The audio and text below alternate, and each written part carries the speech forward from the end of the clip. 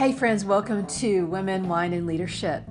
This is going to be a fun one for you because I bet you've been in a room where you look around at the behavior that's going on and you wonder, is anybody going to behave like a grown-up?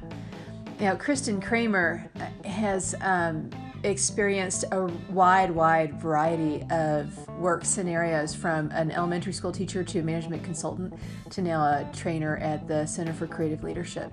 And her desire to share her story and help others to walk down that path of creating greater resiliency is the reason why she's on the podcast and the reason why she's on the retreat faculty.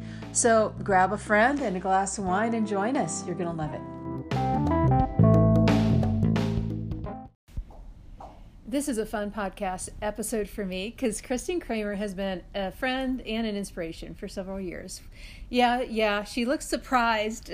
When you say inspiration, I'm like, oh how? my gosh. You've had a very interesting life. It may not seem like that to you. Mm. We met when we were both working at the Center for Creative Leadership, where you still are, which was the place where I got my courage together to start this business, crazy or not. And now you're actually starting another venture on the side. So I just want you to share with working women, it's women, wine, and leadership. It's, the fundamentals of what make us tick at work and in all of life. So tell us a little bit about Kristen's life and your work. Oh my gosh. So it's funny, I guess CCL is probably where I got the courage to also decide to go off on my own and take this leap of faith. So about me and my career, oh my gosh.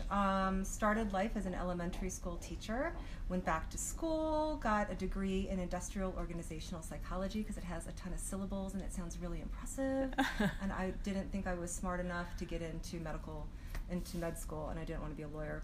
And started getting into, I think like in my heart, like one of my calling is education and learning. And I've just taken it from working with children to working with executives. Many times sometimes are like children. Yeah, right? And a fifth grade classroom is a lot more calmer and structured than so many different teams and organizational settings, Yeah. And so just started, doing this kind of work, doing leadership development, organizational development work about 20 years ago. Have worked as both a consultant, an external consultant, an internal consultant, and then also a practitioner serving as a leader at all different levels of organizations. I've been a supervisor, a manager, and a senior leader.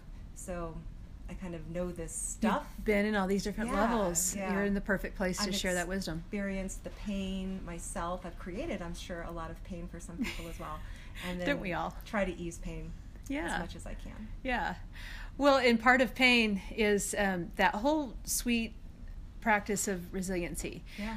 You and I have a heart for helping people to gain the inner skills required of leadership, mostly resiliency to combat in our county.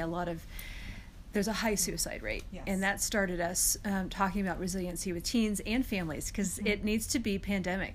So what is the motivation for you with resiliency? You've been teaching that as a primary focus for the past few years. Yeah, so my story with resiliency started a long time before I realized my story with resiliency started. But I pick up my story when I was a working mom. I had a 3-year-old and a 1-year-old, and really trying to do that superwoman, kind of living the dream, doing everything. I was on the fast track for partner at a very large management consulting firm, and really thought I was living the dream, and I was too blessed to be stressed. And then all of a sudden, one day, I was scrapbooking on a Saturday morning, and it was a fall, pretty day, and my toes got very numb and they got bright red, and it was very painful, like going from like really cold into a hot shower. Yeah. And I didn't understand why. And over the course of the next 6 months or so, my toes were doing that, my fingers were doing that. I was having some really this is for women, so I'm going to go ahead and say this part, considerable problems breastfeeding, like crazy pain. Yeah. And then I had an episode at a meeting once where part of my face went numb. And that was really scary, obviously. I left the meeting, I asked my boss, has your face ever gone numb? He goes, come with me, and he took me to the nurse, found out I wasn't having a stroke. Went to the doctor, saw a lot of different doctors over the course of, I don't know, like 3-4 months. And they thought I had MS, which was really scary because my biological mom passed away of MS at an early age. And I was in this MRI machine, and this was a while ago before we had podcasts and Spotify and all that kind of stuff. And so I had earphones on listening to KBCO out of Boulder, Colorado, because that MRI machine's really loud. Right? Yeah. So I'm listening to that, and then this commercial for MS came on. I remember looking up at God going, really?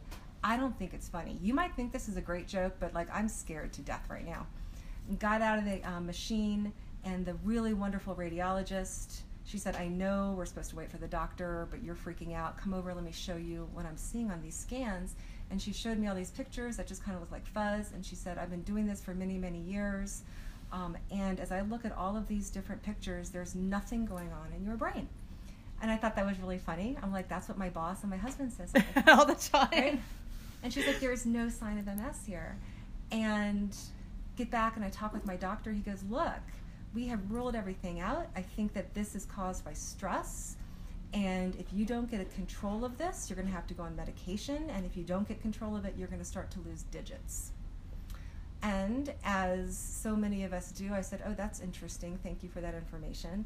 And I did absolutely nothing. Mm-hmm. And several months later, I woke up Saturday morning again, and my ears were ringing like if you were at a rock concert the night before. Mm-hmm. But I hadn't been at a rock concert the night before.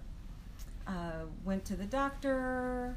Over the course of the next month or so, they ruled all kinds of things out, and he said, you know what, you got tinnitus. And it doesn't run in your family, and you haven't done anything that would cause this, like construction worker, mm-hmm. like lots of loud sounds over time. So I'm pretty sure this was probably brought on by stress. Tinnitus never goes away. It can get worse. It literally can drive people crazy. And you need to get a handle of this, so that you don't go crazy. And I said, oh, okay. And again, I didn't do anything because I'm Superwoman and I can just power through, right? That's what so many of us do. Yeah. And then literally just another month or so later, I woke up with a toothache. I went to the dentist. I said, hey, I think I have a cavity. And she looked in and she said, you don't have a cavity. You're grinding your teeth at night. You must be stressed. And so I am a scientist by training, and I was a psychologist. And so when it happens 3 times, it's a trend. Uh-huh.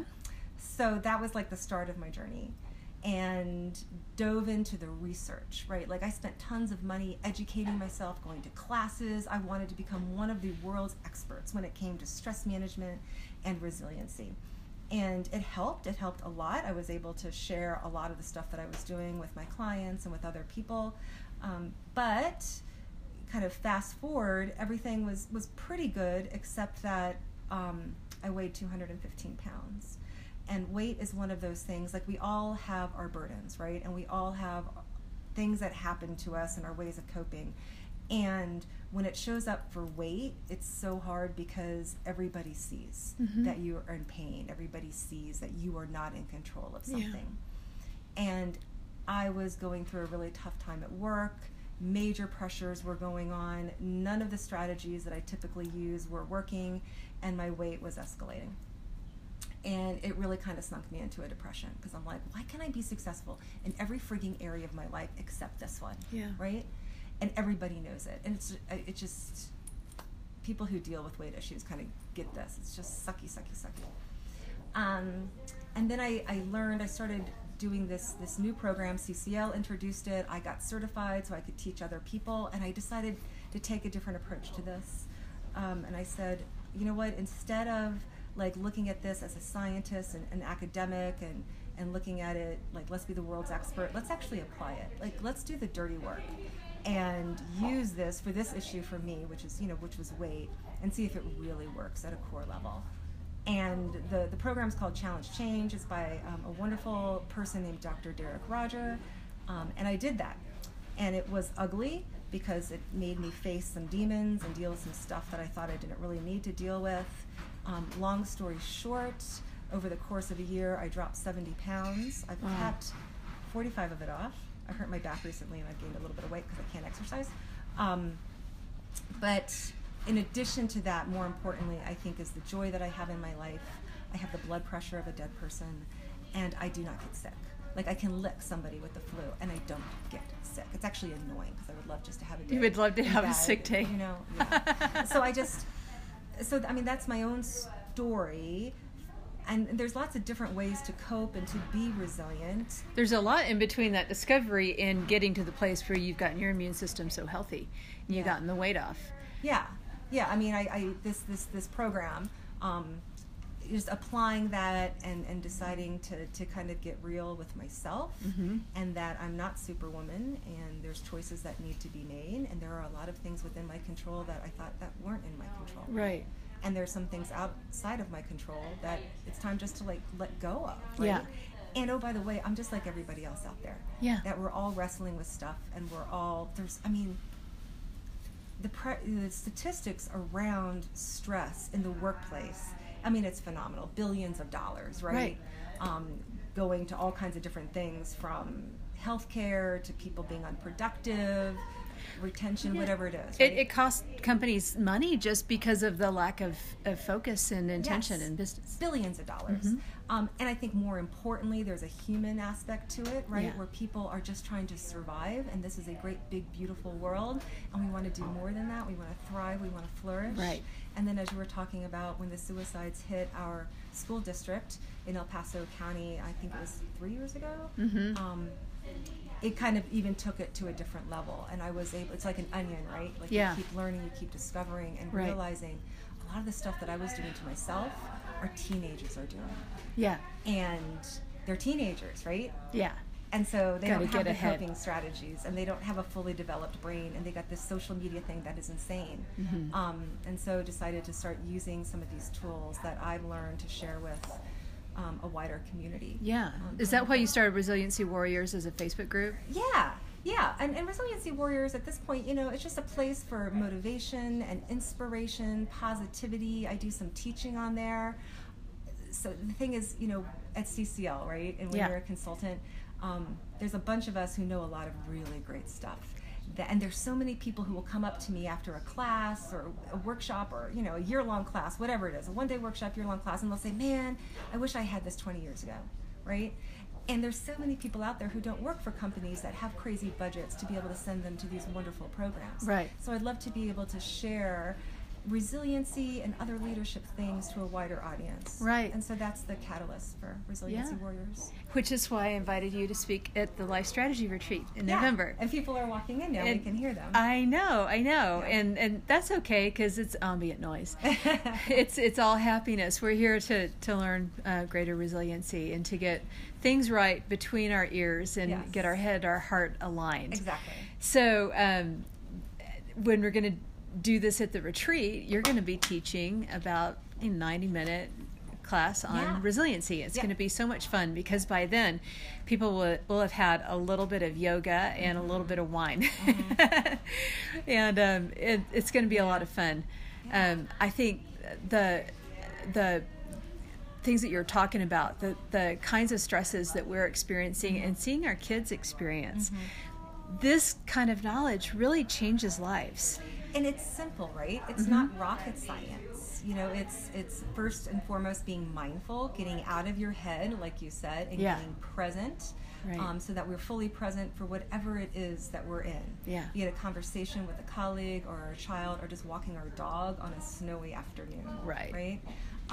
But getting out of the rumination and all these thoughts in our head that then trigger a physiological stress response. Absolutely. Yep. Understanding what's happening in our body when we allow that response to make those triggers is a great realization because you can control it and you can change it. Absolutely, right? There's a difference. There's pressure, which happens to us externally that we have very little control over usually. Might be losing our keys or traffic or an airplane not going off, teenagers making bad decisions. But it's when we start to dwell on that and ruminate it, that all of a sudden this stress response happens. And stress is internal. It's a physiological response to the pressures in our life. And we have a lot more control over that than we realize. Then we can. Well, it's exciting that we can actually unpack that. So we still have a few seats left in that Life Strategy Retreat, but we're almost sold out. I know, that's really exciting. It's so exciting. And okay, so when you're at home on a Friday night and you're trying to like kick back and de-stress and celebrate, what is the bottle of wine that you pull out? So these days I am loving Sauvignon Blancs, although that'll probably change because the weather now is getting colder. And I'm drinking Kim Crawford, is that right? Yeah, Kim Crawford. Because at Costco, it's like really cheap, and it's a very yummy wine. It's good. They do a good job of sourcing some really yummy wines for under $15. And it's a screw-off top, so I can like you can take it anywhere. And, like, have wine. I have to set you up with my friend's picnic basket that she keeps in her trunk with a wine and 2 wine glasses. Nice. That's awesome. Okay, well, it's been fun having you, and it'll be fun to talk more next month. Awesome. Thanks, Donna.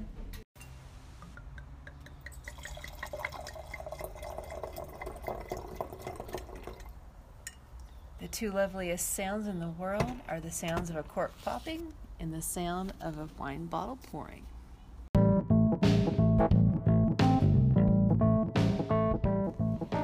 Thanks for joining us on Women, Wine, and Leadership.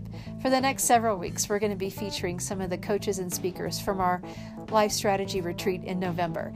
These gals are tremendously talented, and they're going to give you some insight into why they do what they do and what they're going to be doing at the retreat. And if you're wondering, what is this thing? What the heck is this retreat all about? Go to 360lifestrategies.com/retreats. And as usual, if you want more information on the wines we talk about, go to Pinterest and look up Donna Carlson 360 and find out all the things I have in my wine palace. Until next time.